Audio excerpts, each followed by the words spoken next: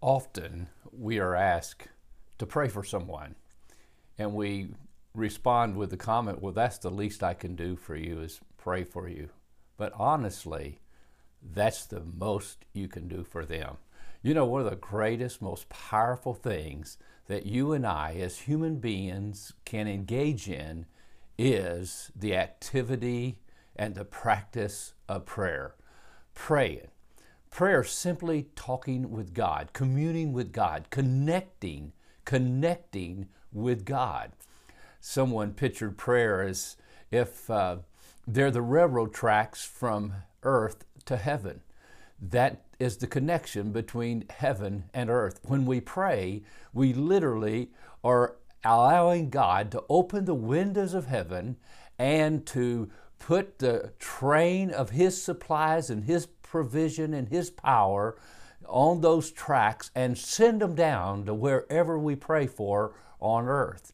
Jesus had said, if you pray believing in faith, you can say to this mountain, be thou removed and be thou cast into the sea, and it shall be done. Oswald Chambers, one of my favorite devotion writers, actually his wife did the writing, but he did the speaking and was on his heart.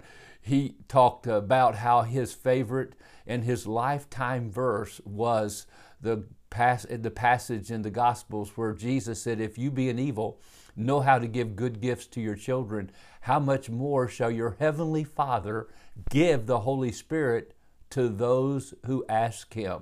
The book of James says, you have not because you ask not. Now he said, you receive not because you ask amiss, that you might consume it on your own lust. But my friend, when you do pray in the name of the Father, in the will of the Father, in the Spirit of the Holy Spirit leading you, interceding, giving you the wisdom to pray as you ought, there is nothing more powerful on earth that you can do. So why do we neglect prayer? Why do we neglect to take time to commune, to spend time in the presence of God in prayer, to connect our hearts, our minds, our lives, our activities, the people around us in intercession, in prayer? Why do we neglect to do that?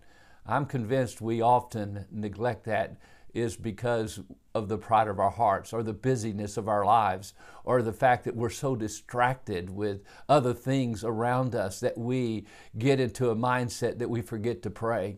If there's one thing the devil wants to do is keep you from praying and being on your knees before a holy God. I believe it was John Wesley says, the devil trembles when the weakest Christian gets on his knees. Oh, what a privilege you have. What a privilege I have to pray.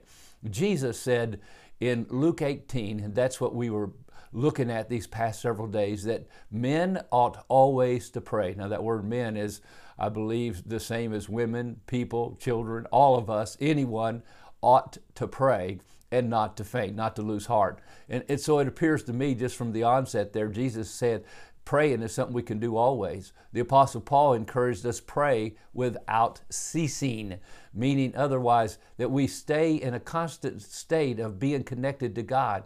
And God's only a prayer away, a thought away. We cry out from our hearts, sometimes not even with our mouths, but with our hearts. Oh God, I need your wisdom. I need your grace. I need your help. I need your understanding with this situation. I need your Holy Spirit to fill me so that I respond to this situation with love, joy, peace, long-suffering, gentleness. Holy Spirit, fill me. I ask you, oh Holy God, for your Holy Spirit to baptize me into the body of Christ in a special way today that I know the presence of Jesus in my life. I just want to encourage you these next few days on the spiritual discipline of prayer, because as you intake God's Word, opening your eyes to the truths of God's Word and who Jesus is and the Word of God and the power of the Word of God, the power of prayer goes right alongside of it, applying God's principles to my life as I pray and as I pray for others. So today, again, men ought always to pray and not to faint. You know, the disciples never asked Jesus to teach them how to preach or to teach or how to minister.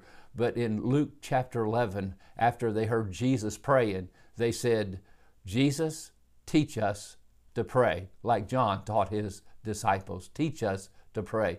Would that be your prayer today? God bless you as you learn to commune, intercede with God. Have a great day.